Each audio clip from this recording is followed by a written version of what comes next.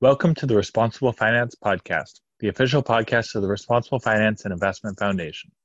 I am Blake Good, the CEO of the RFI Foundation, a global nonprofit working to build awareness, promote research, and encourage convergence in the responsible finance industry, including socially responsible investment, ESG, Islamic finance, and impact investment. The purpose of the Responsible Finance Podcast is to connect you to the leaders behind innovative approaches to creating positive social impact in responsible finance. In this podcast, we talk to Delfina Lopez Frigido and Aziz Zainuddin of Fasset. Fasset is developing itself as the operating system for financing sustainable infrastructure built on the Ethereum blockchain, and Delfina and Aziz will share more details in the podcast. I hope you enjoyed the conversation. Welcome to the RFI podcast. To kick it off, if you could each introduce yourself, starting with you, Delfina.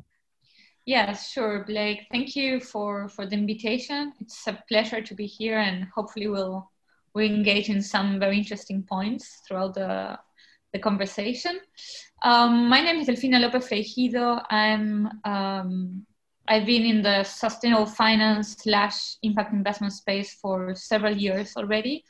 I come from a background in public policy with a very strong interest in sustainable development, and worked in different spaces within the, cities development and national level, mostly in Argentina, my home country, and internationally as well.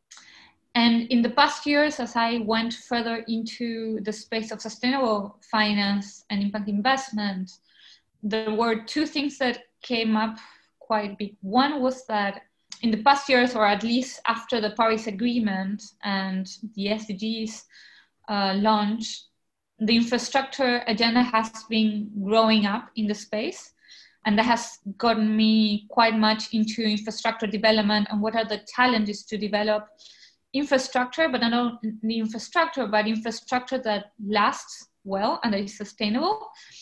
And the other part is how digital technologies can play a role in supporting sustainable development and sustainable finance. And that's how I came across the team at Fasset, which I couldn't not join a few months ago already. And that's a little bit of my background. Great. And Aziz, do you want to introduce yourself? Thanks, Blake. So my name is Aziz. I'm the Chief Product Officer of Fasset. So I manage product development in Fasset, basically. Prior to this, basically, my career was centered towards financial technologies, fintech. Started off as a financial analyst at a AI-based firm that tries to predict the stock markets and the crypto market using neural networks. After that, I transited into creating my own startup, basically that focuses on demystifying or evangelizing cryptocurrencies and the underlying blockchain technology. So what we did was created a whole lot of free content and help beneficial content for everyday users, right? For the average Joe to really understand blockchain technology and its potential. So within 1.5 years, we amassed as in millions of readers, and we were acquired by a US media firm. And thereafter, I joined Fasset as one of the first, as the first employee there, and now I'm managing product development here. Yeah. Great. So we'll start off, I think, going to discuss where Fasset fits into the overall sustainable finance picture, and we've had some discussion already about the role of sustainable infrastructure in achieving the Paris Agreement and the Sustainable Development Goals. Delfina, can you give a general background for Fasset's work, especially where it fits into that broader responsible finance market? Fasset's mission and work sits mostly, I would say, at the crossroads of some spaces. On the one hand, you have the financial part, then you have the digital one. And then we have what we call the physical world, which we refer to the real economy, and in our case, specifically to the infrastructure space. So in that sense, that's kind of the overarching idea, but specifically within bridging those different worlds that are very different in nature and in dynamic and types of players, Fasset is specifically putting forward an operating system for the ethical financing of sustainable infrastructure built particularly on the blockchain, but specifically on Ethereum. And how this comes in concrete is the suite of products or services provide an ecosystem for tokenization, specifically tailored to channeling finance towards sustainable infrastructure, which open up some questions maybe. What's sustainable infrastructure, or how is the channeling of financing, or what's tokenization? Maybe I'll start by the latter. Tokenization could be, is one use of blockchain, was one use case of blockchain. And we strongly believe that it can help overcome some of the pain points in the infrastructure finance, and particularly in the sustainable infrastructure financing. I bet Asis will later on speak much more on the technical side on tokenization, but just to give a little bit of background, tokenization speaks to fractionalizing, in our case, infrastructure assets. And it could be a large size standalone asset, or it could be a large pool of smaller assets. And that's not least important, given that much of the problems come with the size of the assets and ticket sizes for investment. So if you can fractionalize that, you can open up the doors for more investors, even retail investors, to come into the picture and generate further liquidity to the space. That's a little bit of the idea, and how it actually speaks or sits within the responsible finance or sustainable finance, impact investment. There are multiple ways. On the one hand, we are putting forward a way, I don't know if to call it a new asset class, but we're putting forward in a platform assets that are sustainable. So sustainable assets for already existing or responsible or sustainable finance investors that, I don't know, maybe PRI signatories, or could be from any other network. They can go and find sustainable assets. That's one way, very operational, how it exists within that space. But also, you can see it the other way around. You can have traditional investors and banks, or even investors that are looking into the digital space, that are not necessarily looking or, I don't know, following particular sustainable criteria, but by becoming interested in the assets that we put forward, they would be contributing to increasing the volume or the channeling of finance towards sustainable development, sustainable infrastructure, and therefore it's contributing to the volume and the scale of sustainable finance. And third, I would say we are in that sense building a digital sustainable finance platform. So I would say speaking to sustainable finance 3.0. Yeah, that's a little bit of the ideas on how Fasset and its work fits within the broader sustainable finance world. Maybe it would help with take sort of an example of an asset, of a sustainable infrastructure asset, and just map out where the role comes in for private investors, because a lot of people think of infrastructure assets, they think of it being something that's government initiated. Where does the role for private investors come in? Where does the sustainability angle come into a project, and then how does tokenization bring those two together, and, like you mentioned, open it up to a broader group of investors, because it comes in a smaller ticket size? Okay, there are various points there. First, I would say that when we speak about infrastructure, we need to understand that it's very broad. I mean, we speak about infrastructure, but you actually have different sectors, different types of projects and types of assets. Is not the same, when we speak about transport and when we speak about renewable energy, even social infrastructure. I mean, the economics, the physical and construction type of part of the project is different. So when we speak about infrastructure, we have to have in mind that we have an overly complex world, with different types of dynamics. But the one thing that I would say it's the similarity across all, that in every case is a network of contracts. So of course, every contract or every piece of a contract is specific to the project, but that's the one thing, is that it's a network of contracts for every infrastructure project.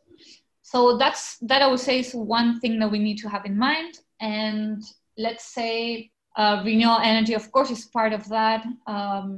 It's one of the of the sectors within the energy space that we're looking into. Before that, I would say you have the network of contracts, and then you have sustainability. It's not that siloed verticals that you say these are the green things and these are not the green ones, but actually sustainability is something you embed across the life cycle of the project, from the design phase all the way to decommissioning when it's needed or you need to decommission the specific asset. So that's one thing, and sustainability cuts across all that. So that's a layer of complexity that, thanks to many efforts, is starting to be clear out. There are various initiatives trying to standardize at the different stages of the infrastructure projects how you embed sustainability. So that's the second important point. And the third one, I would say that in order to get sustainability across the infrastructure development and make sure that the contracts are, in place, the other big piece is transparency and traceability. And that's where blockchain can provide for a very specific help in that, although through the smart contracts. So that's a little bit of the tying up of the pieces. Looking into specific examples, you can have either, let's take the renewable energy space, you can have a solar generation development or wind energy project. So if you're looking into the brownfield, meaning already operational assets, one use or one benefit that we are seeing is providing an easier way for the asset owners of existing operational assets of sustainable infrastructure to liquidity. How can owners, shareholders of, in this case, already operational renewable energy project, how can it access liquidity, particularly through the equity side? So you could tokenize both, right? The equity, or you can speak of tokenizing the debt. We have decided to start off through equity for one specific reason. Both are possible, debt and equity can be tokenized, but we started off through the equity because when you look into the infrastructure space, and speaking about the conversations within the sustainable finance space, we always see that the money is out there, right? There's enough capital to support the developments. Now, much of that capital comes in the shape of debt, but debt comes around a specific project where you already have equity invested, where you already have sponsors that have said we're gonna, develop these projects, and then around that comes the debt. So how we see it is that the equity is kind of the igniters of the projects. So what we understood is that in order to scale up finance towards sustainable infrastructure, you need to generate those igniters, that equity capital, that sponsorship that would ignite the projects. So we started off with operational assets, brownfield assets, so that owners, be industrial sponsors or financial sponsors, or the public sector sometimes, in the case that would be possible, for them to release part of their equity, or you can also use that equity as a collateral. We can talk about that later, is the staking or use case for this. But the idea is to use the equity, release part of the equity, so that the asset owners can generate the liquidity to start new projects. That's why we started off with operational assets on the one hand, and with the equity piece on the other hand. The other part is that when you already have operational assets, you can already speak about, a stable, you already proved that there's a stable cash flow coming in. And that would be another piece that would be interesting on the side of investment, to cater to investors in the platform at the exchange level, on the exchange. So that's one part. In the case of the brownfield assets, let's say you have a solar plant that has been already operational for 3-4 years. It's already generating enough stable cash flow. There's one of the asset owners that wants to develop a different project. They can liquidate part of their equity, let's say 15% of the equity of the project, they can liquidate it. And that's fractionalized through tokenization. And you can open up a window to traditional institutional investors, but also to a whole other lot of investors catering for looking into retail investors here, right? Since the pieces of investment are smaller. Up to now, one of the big issues has been that the ticket sizes are so large that only institutional investors can jump in or can enter that. But now when you fractionalize it, you can open the door for retail investors to engage in the financing for sustainable infrastructure. Well, I think through the explanation, you've touched on a few points that I think maybe Aziz can go into in a little bit more depth about infrastructure projects being a web of contractual relationships and requiring that transparency and traceability to make it accessible to a wider range of investors who don't come at it with a team specialized looking at tracing back through that web of contractual relationships. You have to be able to sort of put it into a self-contained unit. How does blockchain provide a specifically good use case for what's needed in financing sustainable infrastructure? Thanks, Blake. So if we look at the context of the legacy infrastructure system, it's very manual and it's very people-based and very traditional way of doing things. Now, when we talk about technology, as in any kind of technology versus blockchain, right? What does blockchain offer above any kind of technologies? Obviously, fractionalization or digitization and fractionalization is not a new technology, right? So what is different and how blockchain takes it another level is basically disintermediation, the transparency.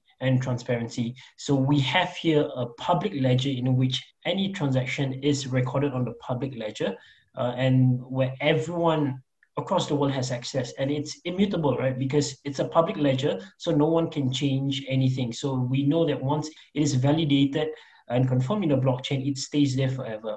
Now, this layer of transparency brings about accountability. And this is what we want to sort of introduce into this legacy system where you usually see Pandora's box, because you can't really know what's going on. It's usually a closed loop ecosystem. So with that in mind, what we feel is that blockchain technology could really, add that layer of accountability that is required across all stakeholders within the process. And tokenization also allows for the liquidity management, right? Because when you look at as in the traditional way of digitizing, it's usually within their own silo within the financial space. Now, when we talk about blockchain transactions, it's in general, right? You can send anyone a specific coin to his wallet, right? Anyone across the world. But that level of initial interoperability really facilitates global transactions that we have never seen before in such a way. And the best part is that these transactions, whenever you send something through the blockchain, is basically very, very efficient, very minimal cost, and it's peer-to-peer. So there's no intermediaries involved, right? So it's completely as in peer-to-peer, and that is trustless in nature. Now, that is very interesting in a sense that not only that, but within a tokenized ecosystem, that you could actually pull the levers on different economic models or economic incentives for each stakeholders to really increase the vectors of incentives to foster new behavior or to foster some financial incentive for them to participate in the ecosystem. So this is what we feel blockchain sort of provides. Delphina mentioned that specifically you had chosen to work with Ethereum. What brings added value from Ethereum compared to other blockchains? And from a perspective of somebody not familiar with blockchain, who have seen things like Ethereum and Bitcoin talked about in terms of being very volatile in price, how does that part get dealt with? The volatility of the underlying coin, which our platform is based on, in this case Ethereum, right? So for example, if Ethereum's, we need to understand that there is a bifurcation or delineation between the actual price of the underlying coins and how it affects our ecosystem. So basically how, as in projects which are built on a specific blockchain, say Ethereum is the most popular, right?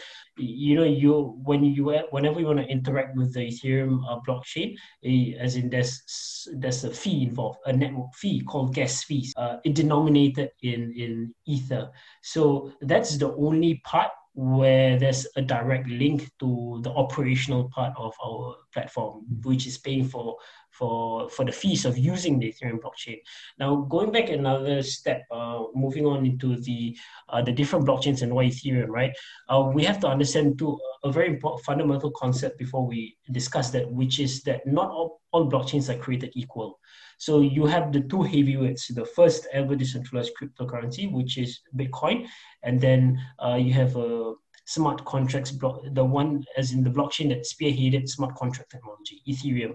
Now, if you look at Bitcoin and the likes of Bitcoin, you see that these are called layer one technologies, right? This layer one blockchains are very good at what they do, and they only specialize in one thing, right? So think of blockchain as the app in your smartphone that does one thing and one thing very well, which is to transfer value, right? And that's about it, right? So you can't really build on top of the Bitcoin blockchain because it doesn't support the level of technology needed to build on top of, right? Now, if you think of Ethereum, think of the App Store, right, in which anyone can create applications, anyone can subscribe or play in in an application or do whatever they want in the App Store, right? So basically, that is the technology that smart contracts blockchain like Ethereum facilitates. That technology that allows people to build on top.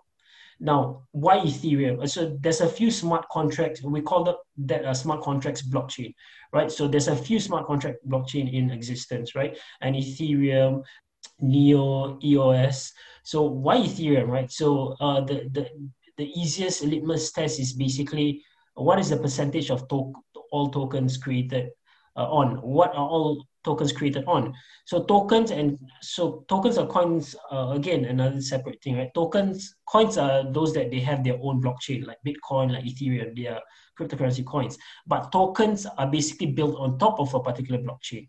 So in this case, 80% of tokens that you see, or more than that, that you see in the cryptocurrency market is built on the Ethereum blockchain.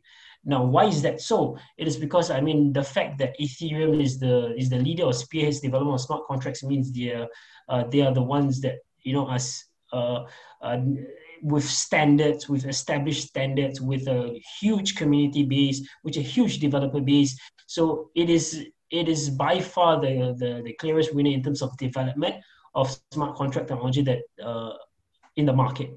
So it's clear that Ethereum is the most preferred technology platform to build on because, you know, of the traction that it's gotten and the development phase that it has over its competitors.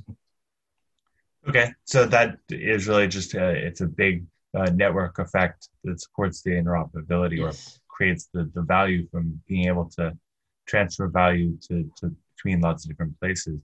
How has it been used in the financial sector? Is it something that's completely new, or is there a track record for how it's been used in other applications that gives it some proof of concept that financial institutions don't have to worry about stepping sort of outside of a comfort zone of what has been tried before?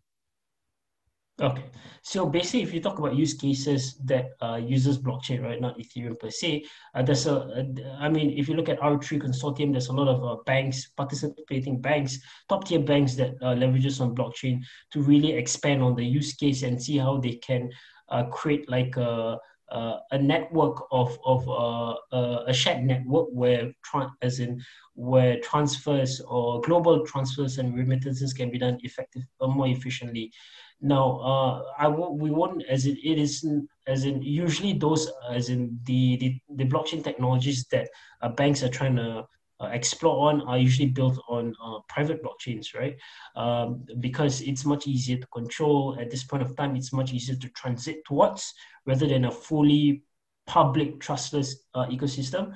So that is basically the first step, right? And you can see, for example, even governments are trying to explore the use of blockchain, right? For example, you have the Singapore Ubin project where the financial entity in Singapore or the regulator is trying to explore how we can best use as in blockchain technology for payments. And you know, blockchain is integrated into most of the vision roadmap of countries like Saudi Arabia or the UAE.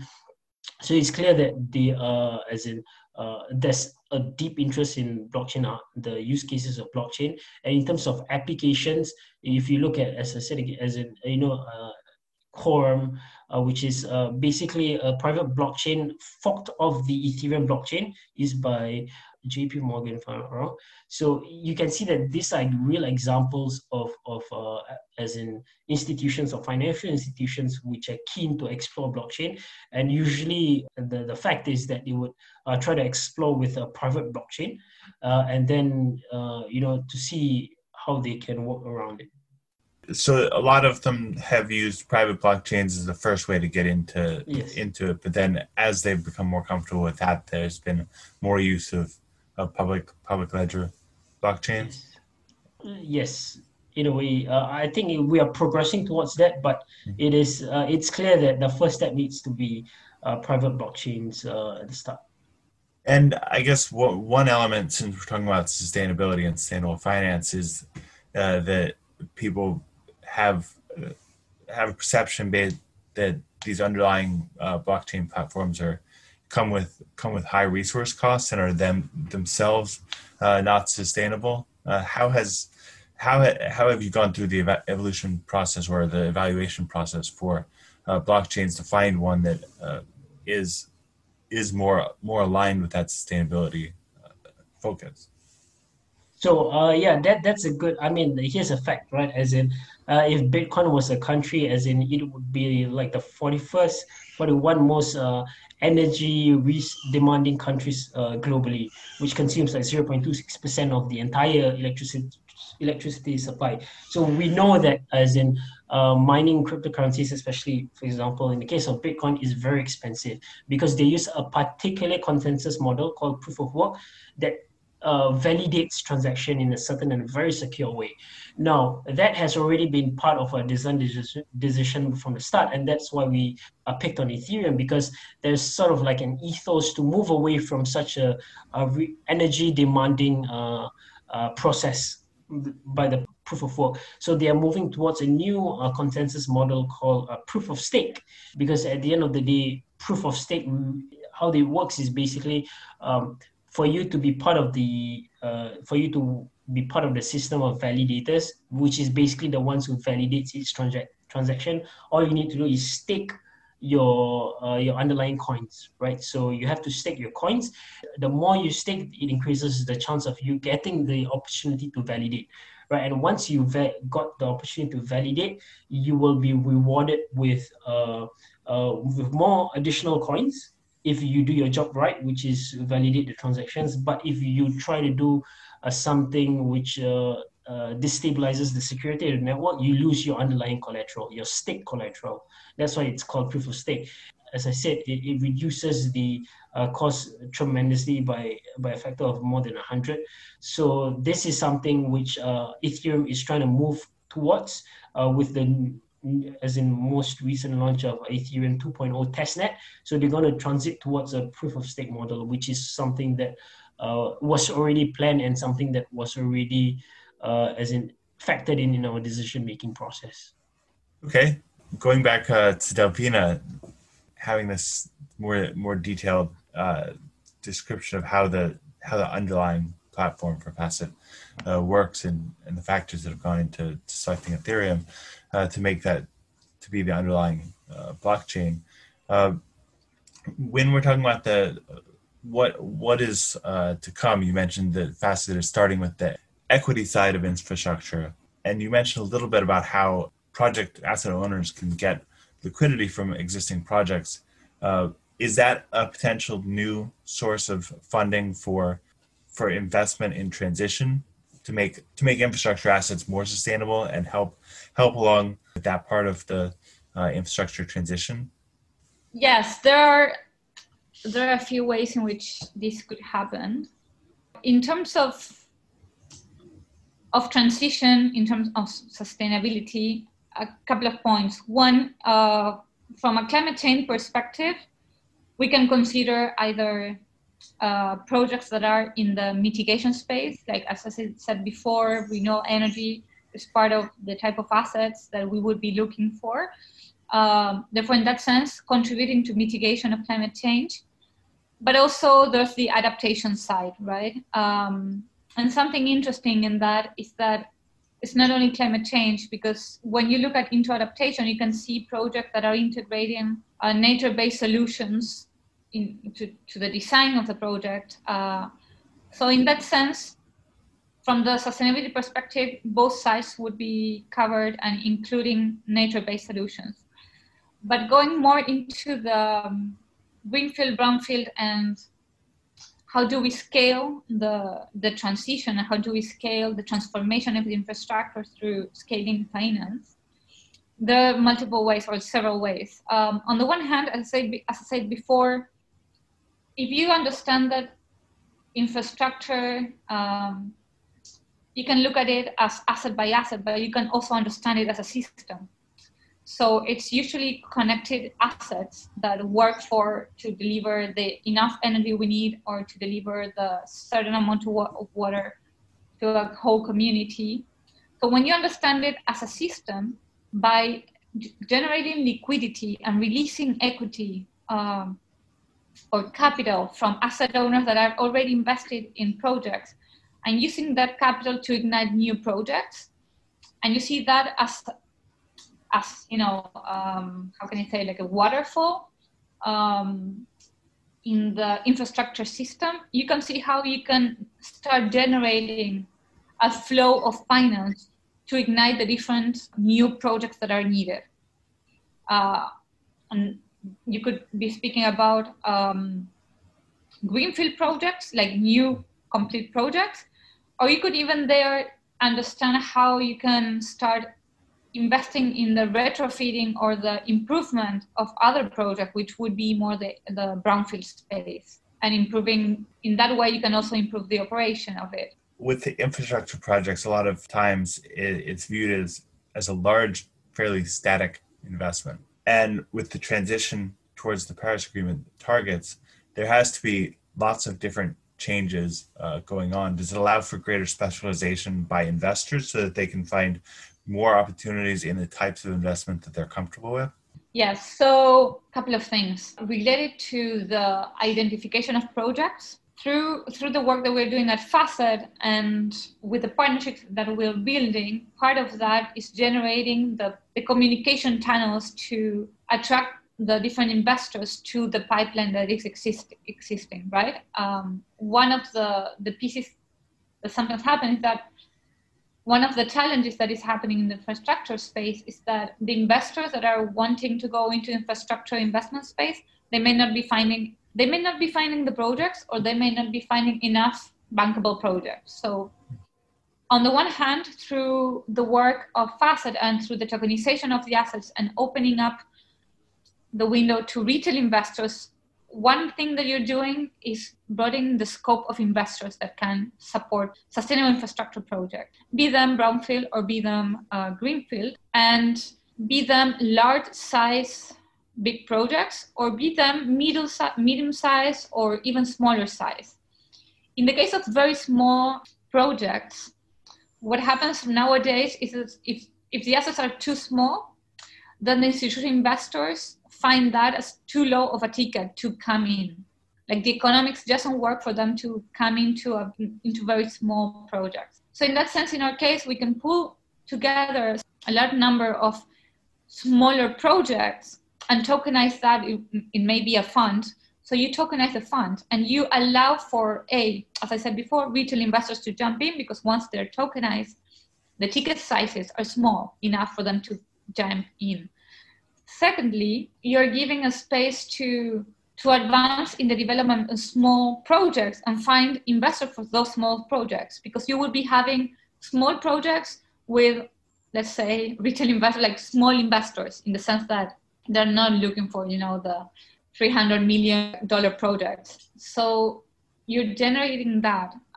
You're still making the availability for the institutional investors, because they can invest in a whole lot of tokens. So then in the sum, that would be a large sum for them to invest. So you're still catering for institutional investors. So in that sense, you're generating a larger range of investors can come in, and you're allowing a different range of different types of infrastructure projects to find their investors. Also, as it was saying, before, you can ease the process of that connection. Instead of having too many middlemen or too many players coming in, you're shortening up that connection. So on the one hand, the transaction costs go down, and on the other side, you can accelerate the timing of that. So those are pieces that help support the scale up of finance to cater for the different types of infrastructure projects, which is important because if you see how infrastructure development is advancing, you start seeing, infrastructure 1.0, but also infrastructure 2.0 and infrastructure 3.0, and you start seeing decentralization trend that lowers down the scale of the project. And for that, we see that what we're doing will support that as well, which is very important. Yes, and another piece is the transparency. If you're working with an agenda that has targets like the SDGs, the goals for sustainable development, or the national determined contributions targets, or other agreements-based targets, you need to start understanding where you're standing, how much is you're needing, and how are you progressing towards that. And the fact that the blockchain allows for more transparency and to have some record keeping as well, and be more transparent in communicating that, I think that's another piece that can help not only the financing infrastructure scale up, but also how you scale the communication and traceability of the sustainable infrastructure development, which can support the measuring of, hey, are we getting closer to the SDGs or not? Or are we getting closer in this sector, but not on that sector? So you start having that information to see how far and how much are we progressing. And so with that additional gathering and tracking of data, that seems like one additional output from Fasset and from the use of blockchain that makes the underlying technology choice of Ethereum more valuable, because if there's other projects or other companies that are focused on either other sectors or other stage of investment in infrastructure, that the data can be gathered and analyzed across them in a common and seamless way. You're right about that in terms of gathering, because really what we're trying to do is touching the entire end-to-end process from asset origination all the way till investing, right? And all the way till the token holders get the dividends, which can be years, right? So all that trove of data, a portion of it obviously is going to be on the blockchain, because that entails the transfers of tokens to other stakeholders and parties.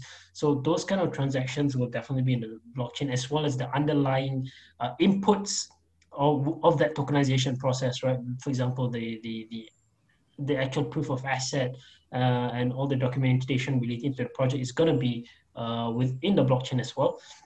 But on the operational level, where the behaviors, the activities of users can be tracked through the Fasset platform centrally, is basically a trove of insights that we can use to really understand better our target audience, as well as the entire end-to-end process of book building and demand, and catering to the demand of the market. Yeah, it sounds like there's increasing the data, increasing the ability to move focus where it's needed, where the data supports Yes. it. Exactly. Transparency, traceability, expanding the investors who can, the investor base that can tap and finance infrastructure, and speed up the process from within the infrastructure projects themselves by speeding up the matching project process for finance. So it seems like it addresses several of the needs that would be important with coming into the decade of action towards the Sustainable Development Goals in the Paris Agreement, where there's targets that we want to reach by 2030. Exactly. I guess now I'll sort of open up if you have any closing thoughts before we wrap this up. Aziz, do you want to begin? Okay, so basically, like, in terms of basically the what we're trying to do is really bridge the real world and the digital world, right? And the digital world within the crypto space or the blockchain space is very nascent, right? And I mean, every day there's new updates or new developments or new technology which is being integrated, which is very, very exciting and novel that can really deepen our understanding on how things should work. And particularly one which is one of the fastest growing pockets within the crypto space is decentralized finance, or DeFi for short, right? And what we feel is that there's novel mechanisms in place that can really enhance the economics behind a tokenized system. And that is why, not only are we focusing on asset tokenization, we've already built our asset tokenization platform. We already have built our secondary digital assets exchange to support the underlying asset-backed tokens. And also, we're also trying to create a decentralized platform that facilitates the issuances of DeFi applications that could really enhance the use cases of our tokenized asset infrastructure, both in the real and digital world. So that's a huge amount of innovation that is within the blockchain space that we can really take and really improvise and integrate into our solutions that would benefit all stakeholders, especially those in the traditional infrastructure world. Thanks. Delphina, the final word. Sure. Yes, as a final word, I would say that we see that, digital technologies will advance no matter what. They are already advancing. We can see it even in the pandemic, how mobile banking or mobile payments have grown in many places, or especially where you may have informal, economy, etc. How offices went to homes, and everyone is using Zoom now or other communication platforms. So the digital technologies will advance, and even beyond that, right? Like, you have a range of digital technologies, and they will advance, and they keep going. So beyond on the one hand, they provide better resources to support sustainable development, but it's up to us to steer that path, with the horizon of 2030, trying to make sure by 2030 and 2050 that we do not pass 1.5 or 2 degrees from the level of 2010 in terms of emissions, greenhouse gas emissions. To avoid that on the one hand, and to ensure that no one is left behind, that we're catering to or making sure that we contribute to the SDGs and that we target and we get to those goals. If we don't start steering the path of the digital technologies to support that, we may be making various 1.0 efforts on those agendas, and then we'll have unintended consequences on the digital agenda. So what I would say is, on the one hand, digital technologies and blockchain in our case in particular provide various resources to support and to overcome challenges that we have been grappling with for some time already. Infrastructure is one case. And on the other hand, if we don't combine that and we don't take advantage of those resources that we have through the technologies, we may risk having another big challenge to deal with in a few years. So my conclusion would be, these technologies provide an opportunity. It's up to us to use them to steer and to support sustainable development. And what we're doing at Fasset is trying to make those bridges in one specific environment, that infrastructure, but making sure that we build out those bridges with the flexibility to, onboarding new challenges in the future. Great. Thank you both for your time and joining us today. Thank you so much, Blake. It was a pleasure. Thanks again for listening to the Responsible Finance Podcast. You can subscribe to the podcast on iTunes, Google Play, Stitcher, and Podbean. If you want to stay updated about RFI's work, You can find the link to subscribe to our newsletter on our Twitter feed at RFI Foundation. You can also follow me at Sharing Risk. Hope you'll join us for our next podcast.